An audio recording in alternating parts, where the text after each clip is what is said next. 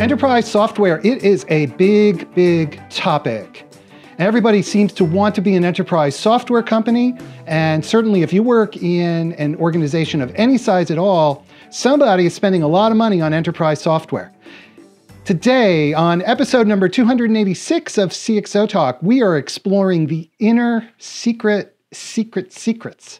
of enterprise software. And by George, we have got two people who are qualified to talk about, and they will even share those secrets. Now, before I introduce them, I need to ask you a favor, which is, right now, tell a friend to watch this show and be sure to subscribe on YouTube. Subscribe on YouTube. And as we talk, there is a tweet chat taking place right now on Twitter using the hashtag CXOTalk. So let me introduce our first esteemed enterprise software insider, and he is Dave Kellogg, who is the CEO of Host Analytics, and he is a very, very experienced enterprise software CEO. Dave Kellogg, how are you? And thanks. This is your first time here. Thanks for being here. Hi, I'm great, and thanks for having me today. So, Dave, please tell us about Host Analytics, and you're CEO. And so, what do you do there? Yeah, a lot of people wonder that. So CEO of Host Analytics, we make cloud-based enterprise performance management software. In plain English, that means we make software for financial planning, budgeting, consolidation, reporting, and we sell to the office of the CFO. Fantastic. And you've been CEO of quite a number of software companies. So very briefly, just describe your background for us. Sure. The quick background: started out in relational databases in the 80s, did object databases in the early 90s, spent 10 years of business objects in the mid 90s to early 2000s, where I ran marketing, ran a database company called MarkLogic, an XML database company, for about 6 years. Did a year at Salesforce, where I ran customer service apps, and I've been here at Host for 5 years. Okay, great. And David Dobrin is our second esteemed guest. He's been an enterprise analyst for many years. And David, like Dave Kellogg and myself, are members of the Enterprise Irregulars group. Dave Dobrin, how are you? I'm so thrilled that you're here today. Oh, it's a beautiful day, and it's even better being on the show. Thank you so much, Michael. So Dave Dobrin, tell us also about your background and the things you're focused on. Well, I came to enterprise software in 1990 working for an ERP company called QAD, and I got to know that product pretty well. So I went over to the analyst side and mostly evaluated ERP firms.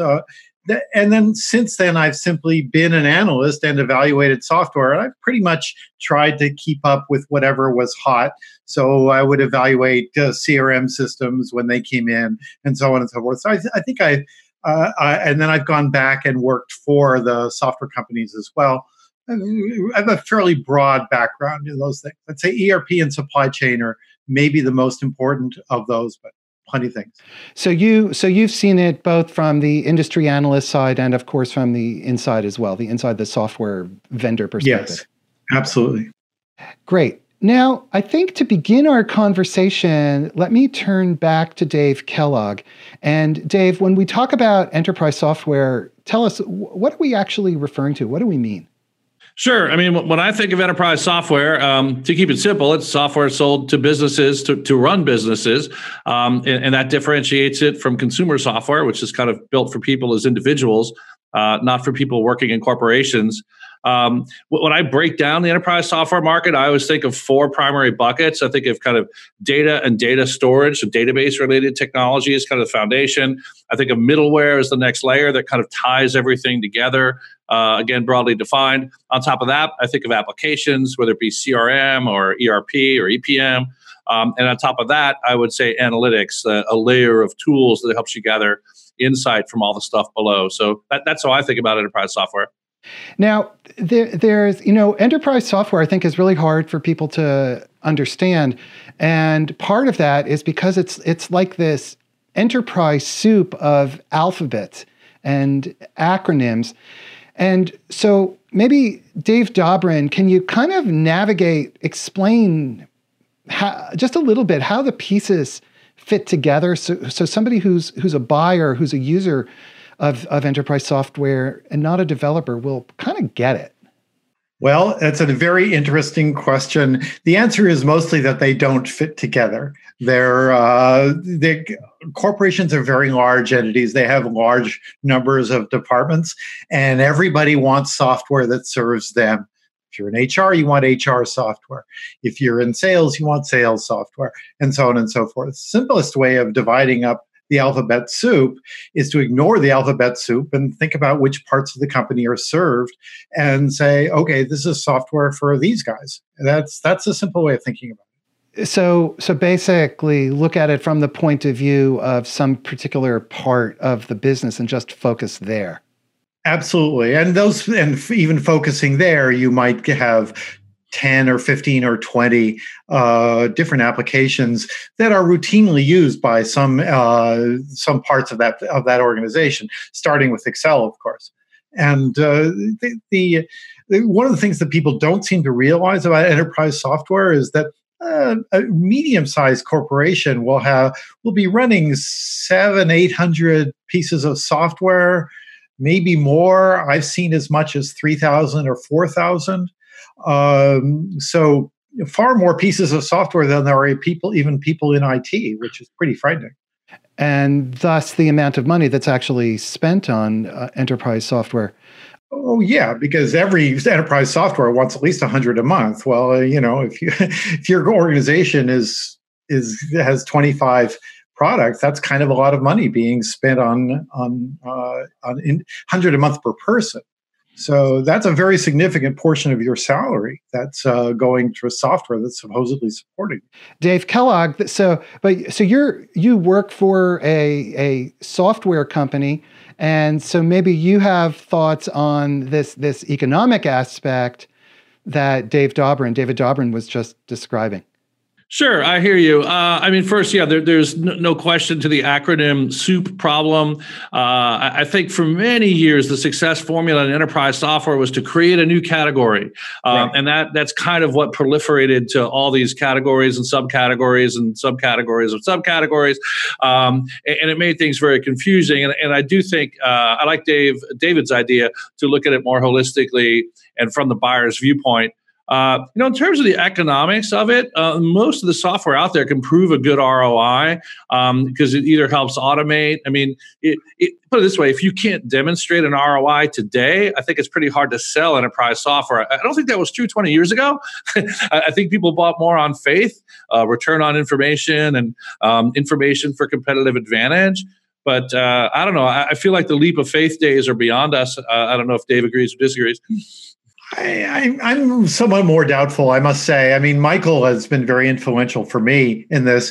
He has quoted numbers like 50% of enterprise software sales fail. So really, if we're talking about expectation and not about actual return if everything works the way it's supposed to, really your cost is twice what you're calculating your ROI on. And a lot of ROI numbers go away if you include expectation. So also ROI numbers tend to be demonstrated before, not after. You can ask Dave Kellogg, what do you have that proves in your software that proves the ROI that you're claiming that you have, that monitors it over time? Probably not too much. Not much demand for it. So what do I say on this? So first, I think the cloud has changed a lot of what you said because there was the pre-cloud era, right, where you would sell these giant deals and the vendor didn't really care if the software got used and we had shelfware. I do think the cloud, you can call me an idealist, but I think the cloud and the need to renew the customer means that the vendor actually cares. A smart vendor actually cares. Is the software being used? Is it demonstrating value? Because once a year, it's kind of going to be up for a vote. So the fact that people, to me, the fact that people renew is indicative of the fact that they continue to get value from the software. I'd also say deployment failures. ERP, the massive deployments of the 90s and early 2000s, those are extremely high risk propositions. I think cloud has kind of turned what used to be a heart transplant into knee surgery in terms of degree of difficulty. Well, knee surgery has only about a 50% success rate. So there you go. So we agree. If I were you. I think you make good points, but I think that they can also, I can hear the software vendor in you. I don't really know about whether cloud deployments are more successful. Certainly most cloud software is smaller, which means they do less. Well, okay, and that certainly increases the expectation that they'll work, but it decreases the ROI. But hang on, unless you buy the proposition that I do, which is that in the on-prem era, right, you bought a lot of functionality you didn't need. So to me, the basic cloud value prop is kind of 80% of the functionality at 20% of the total cost. And bear in mind, I'm not only a seller of software, I'm a user of it. I actually bought Salesforce at Business Objects in the early 2000s as a cloud buyer because the IT department wasn't serving me because marketing was kind of third in line or fifth in line on the IT stack. So I don't know. I think the cloud has made a lot of this stuff better.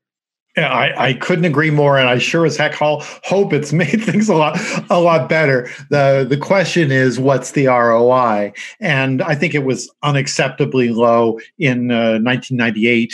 In fact, we at my analyst firm, we did a study which demonstrated conclusively that it was unacceptably low, and of course we suppressed it since no one wanted to hear that. But the question is it acceptably high enough? Now, that's where I think the discussion is. And the answer is probably that neither of us have the data very much, but it's 100%, it's absolutely improved with the cloud. I guess the question is, when you're looking at ROI, software is a tool, and it's very difficult to disassociate the software product from the business, the company, the process into which that software is embedded. And so when you talk about measuring the ROI of a software purchase, how do you do that? Because wouldn't you have to disassociate the software from the context?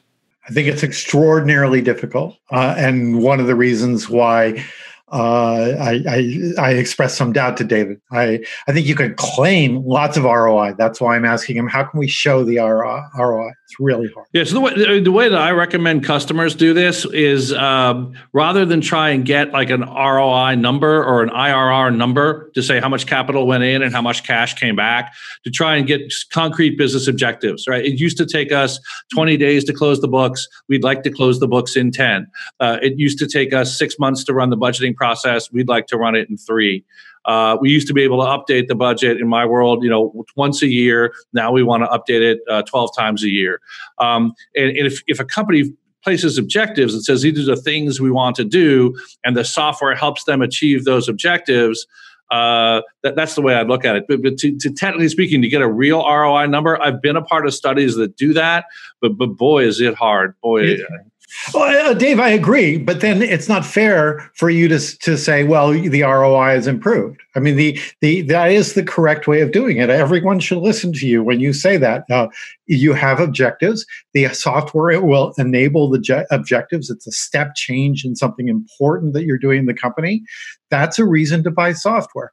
But don't try to value it. It's going to be really hard.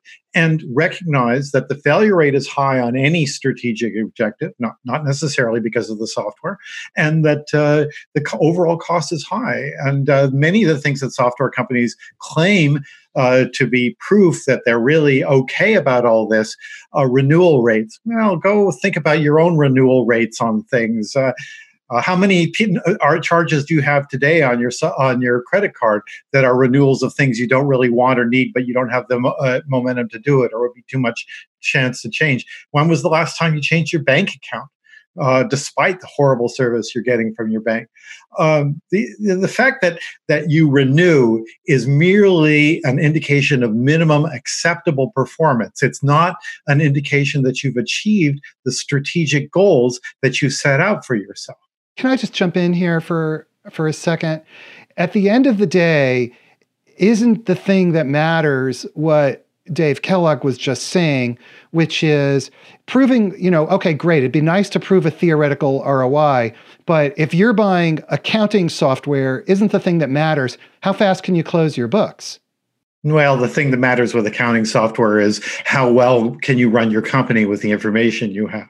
So to weigh in on this one too, David, I think, look, there's people who say ROI and they mean IRR, right. Internal rate of return, one number. There's people who speak about it more broadly. I was kind of speaking more broadly. I'm not a big fan of the study that gets the single number. I am a fan of getting measurable business objectives.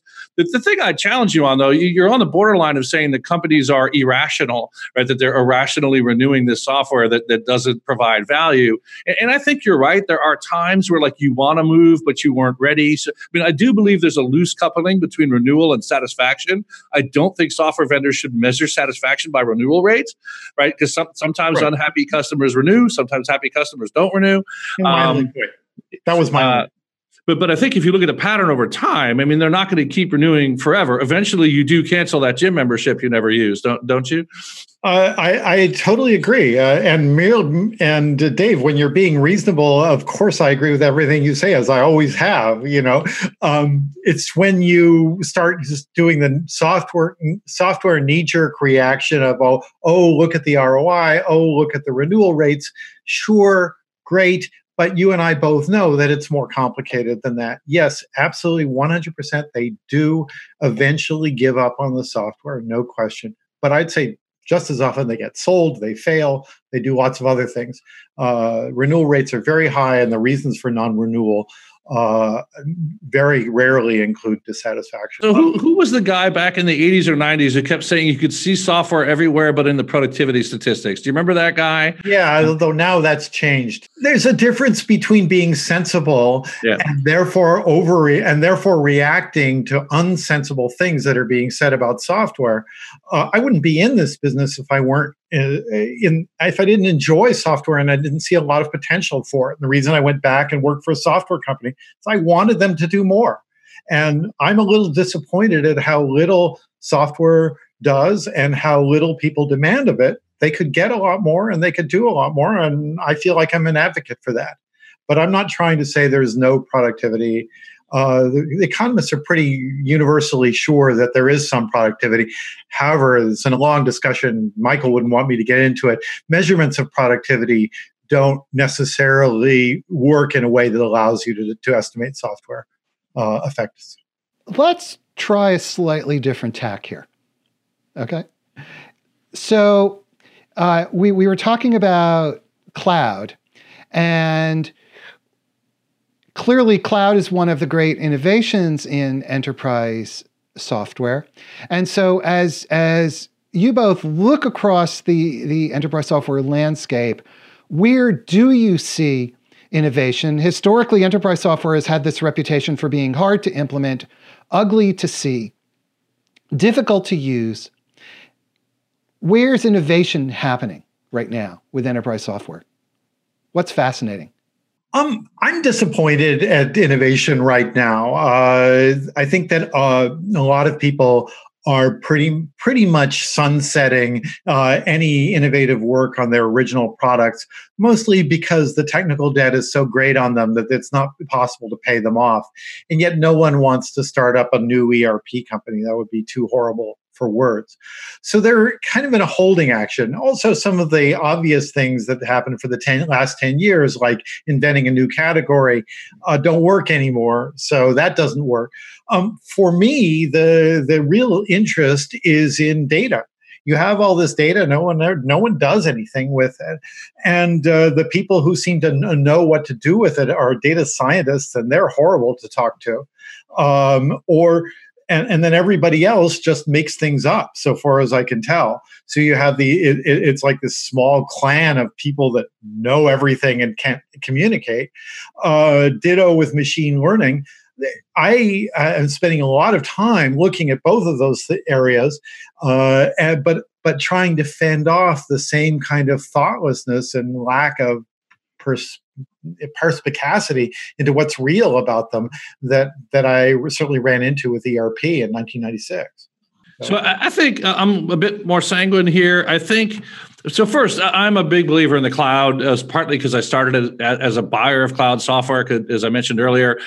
So I know exactly what it feels like to be. Literally, I was told by my IT department you could have lead management in Italy in 4 years. And I'm like, that's great. Tell the next CMO that because they're going to come fire me because I'm not managing leads in Italy. So I got to find somebody to help me manage leads in Italy, and that's how we ended up buying Salesforce for lead management.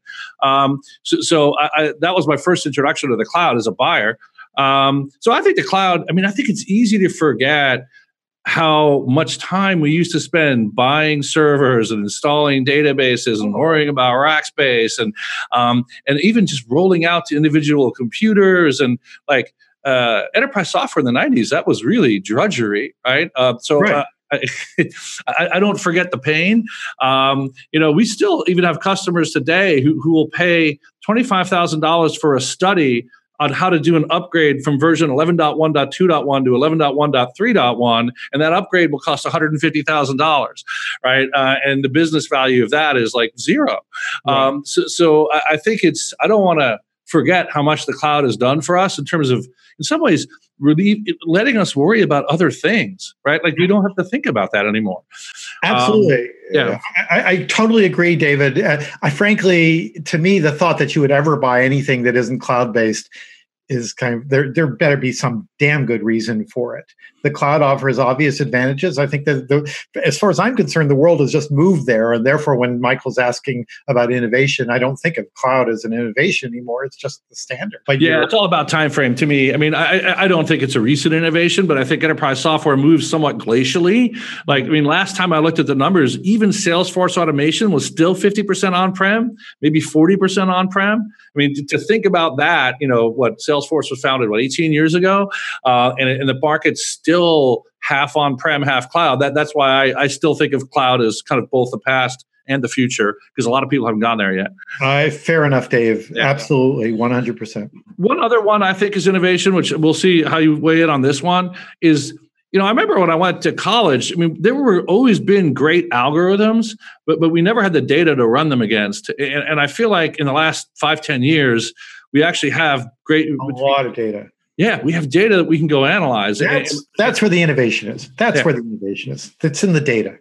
When I talk with CIOs and CMOs, the really smart ones, they're all really smart, but really the ones who stand out, they're talking about, okay, how do we use data? How do we understand our business?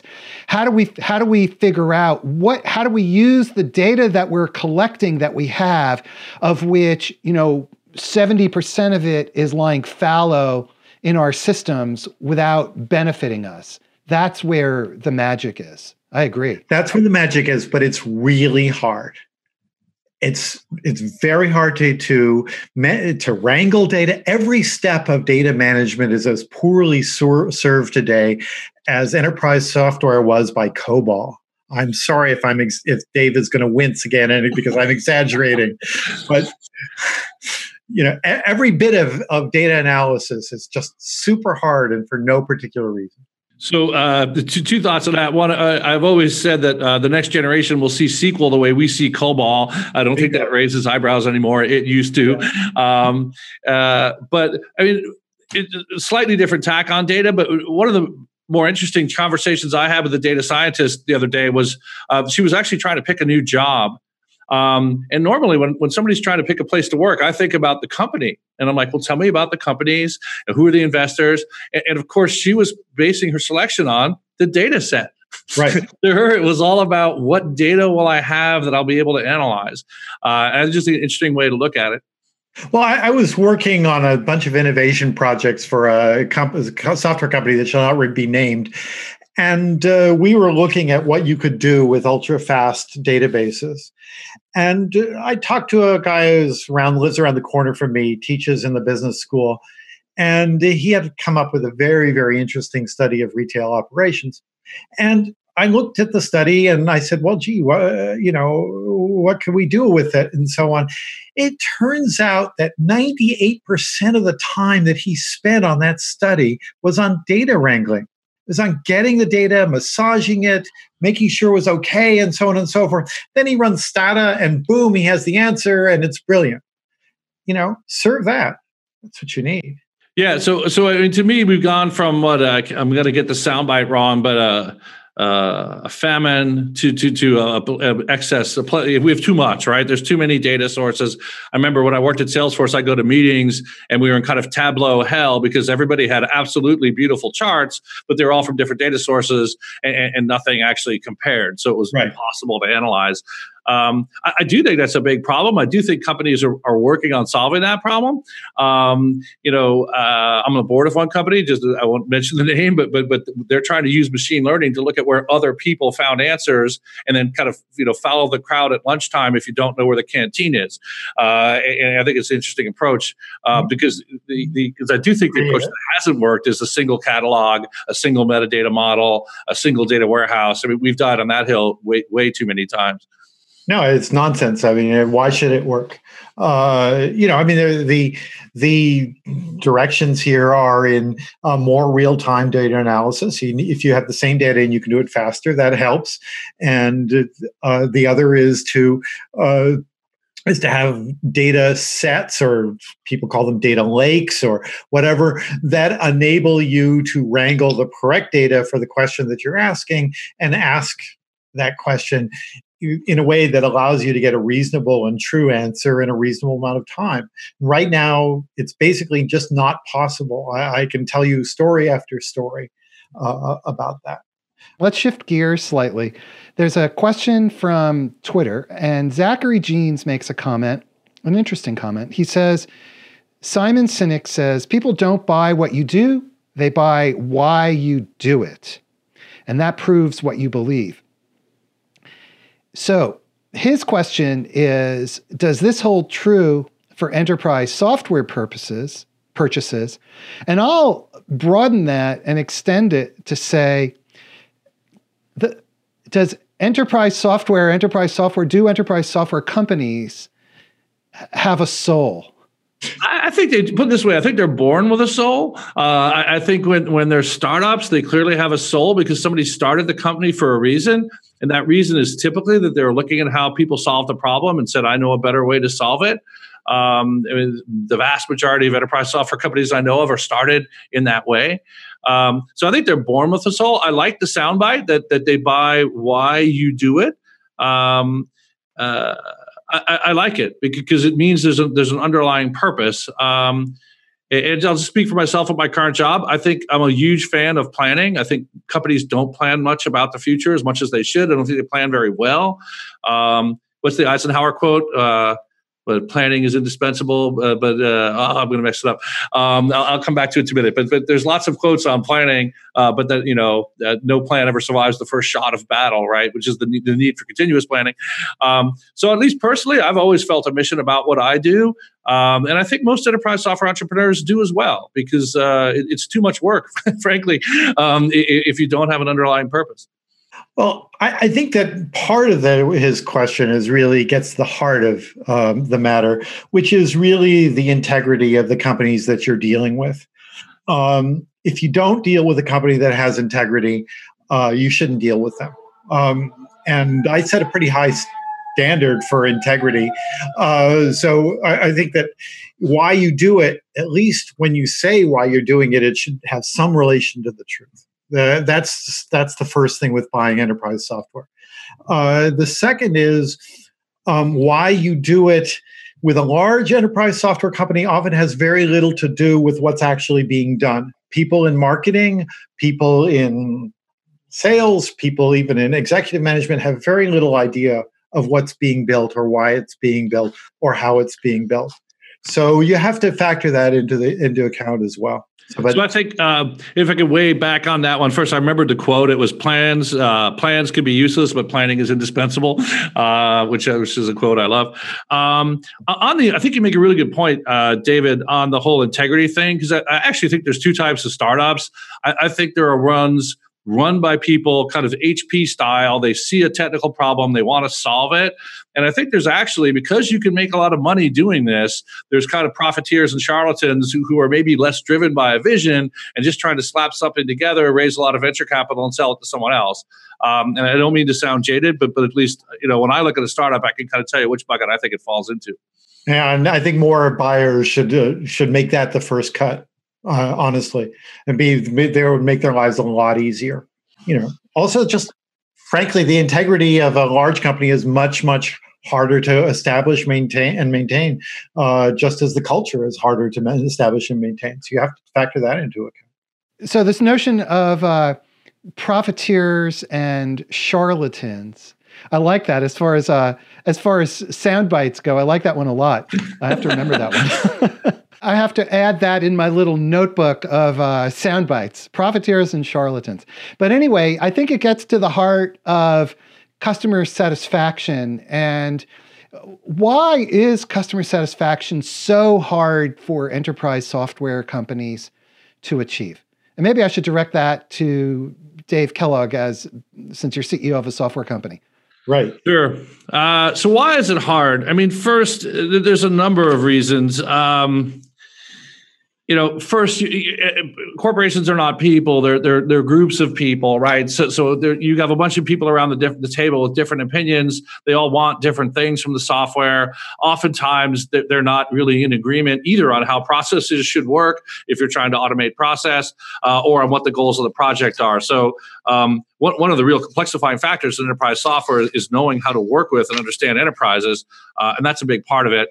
I think customer satisfaction is also hard because people change jobs. So you may start a project with one CFO, and 2 years in, there's a new CFO, and he or she has a totally different set of objectives. So you're kind of shooting at a moving target. One of the funnier metrics I look at is kind of the lifetime of the software versus the lifetime of the executive who buys it. Right? What's the mean lifetime of a CIO? It's like 3 years. Some of these systems last 10. So you're going to go through. Yep. Or 20. Yeah, your point. I think the other thing that's hard about customer satisfaction is these are hard problems, right? I mean, they are sometimes quite mundane problems, right? ERP to me is a relatively mundane field, but it's very important and it's very hard. So I think those things contribute to making customer satisfaction difficult. And Dave Dobrin, from your perspective, you're looking at many different software companies. What are the attributes of software companies who are able to achieve high customer satisfaction and overcome some of the challenges that Dave Kellogg was just describing? High customer satisfaction, I think, is a very rare commodity, as for all the reasons that Dave said. I think there are companies that somehow are moved to becoming the standard, of which Salesforce is perhaps the most obvious example. And there is a combination of a better technical idea, utterly brilliant marketing, very, very good management of the company. I could go on and on, except that all my Salesforce friends would be embarrassed, only they can't be because they work for Salesforce. I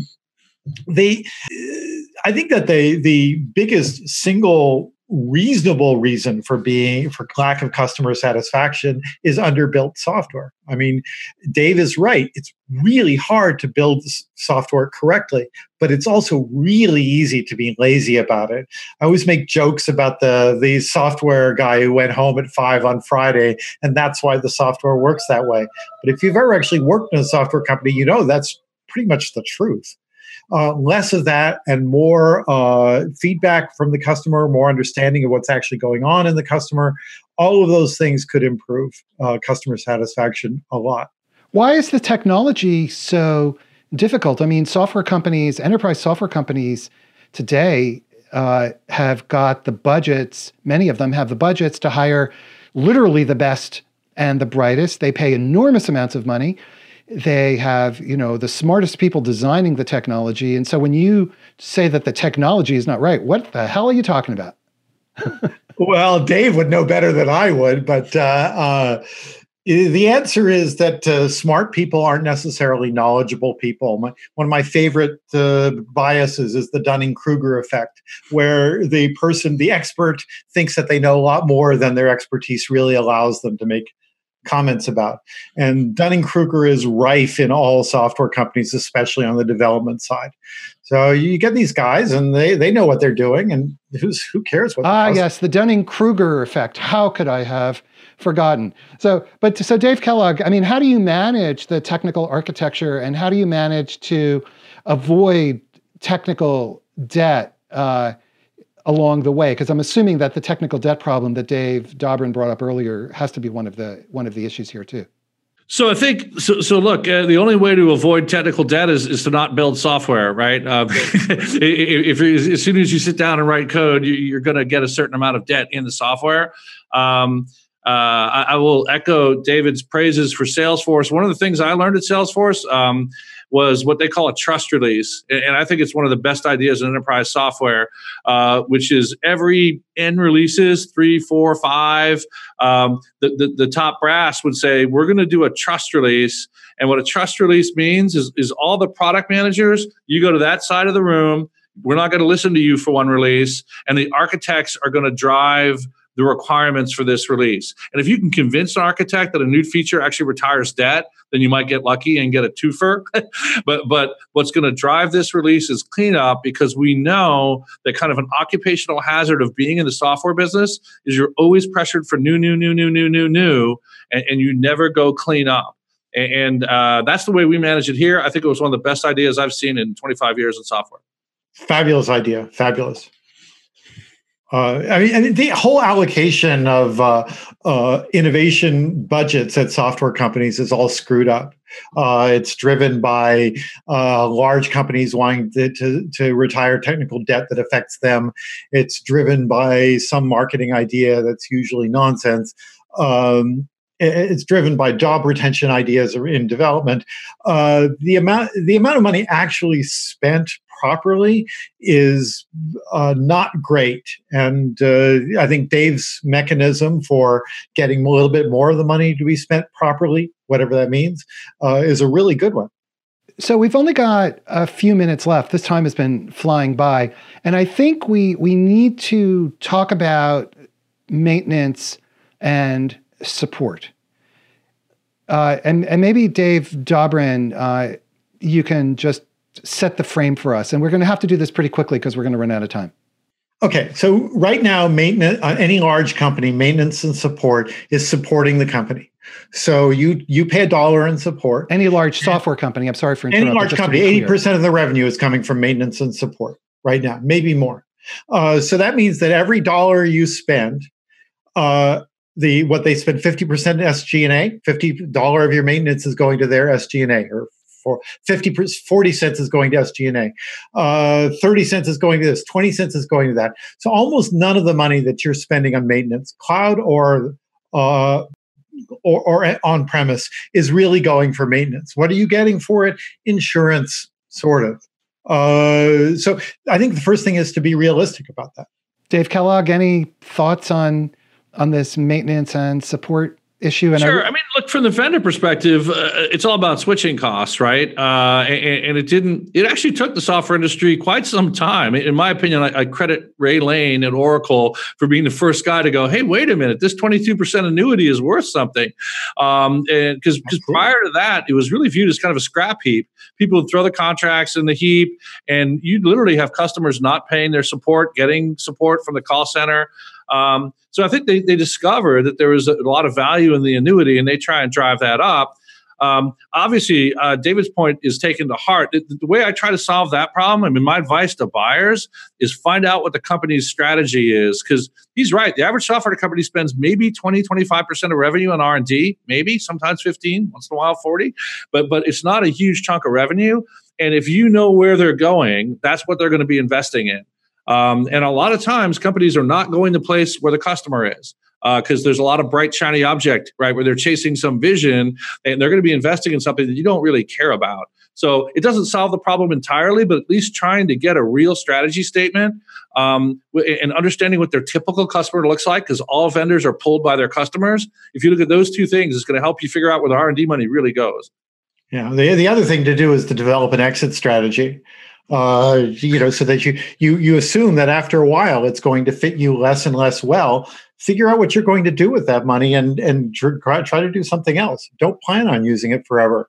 But of course, that's sort of like saying, eat less fat and get drunk less often. No one's going to listen when you say it. So advice for buyers then is to look at where the software vendor is investing their R&D in order to figure out, are those investments really going to be beneficial useful for my business? Yeah, that's my advice. I mean, look, a lot of software vendors, particularly the earlier stage ones, their current product is step one in a broader vision. And if you buy into that broader vision, great, because that's where the money is going to get being spent. But if you don't, if you're like, no, I actually just really like what you do, I don't see what you do as a stepping stone to 5 other things like maybe your investors do. I'd worry that the money you're giving them is not going to be spent on enhancing the core product you bought. I'll pick a concrete example. If you look at Zendesk, I think they've done a good job staying focused on support. There's an argument they could go focus on a bunch of other industries, but they haven't done that. And if you're a customer, I think they're reinvesting the money you're giving them in better support. But this is from the point of view of a CIO or an IT department, for example, that's buying enterprise software. What a pain in the butt you've just described, because it means that instead of simply evaluating the software, I need to evaluate the company and the trajectory of the company. I just want to buy software. I'm not investing in their business. I'm not a VC. So what's going to do? My belief is CIOs today, they're savvy. They evaluate companies too. I mean, I think, Michael, they've been doing it for a long time. I mean, I know lots and lots of smart CIOs that they know they're not just buying a piece of software, right? You don't buy enterprise software, you inject it into your bloodstream, right? So I want to know what I'm buying, right? And I want to understand the company.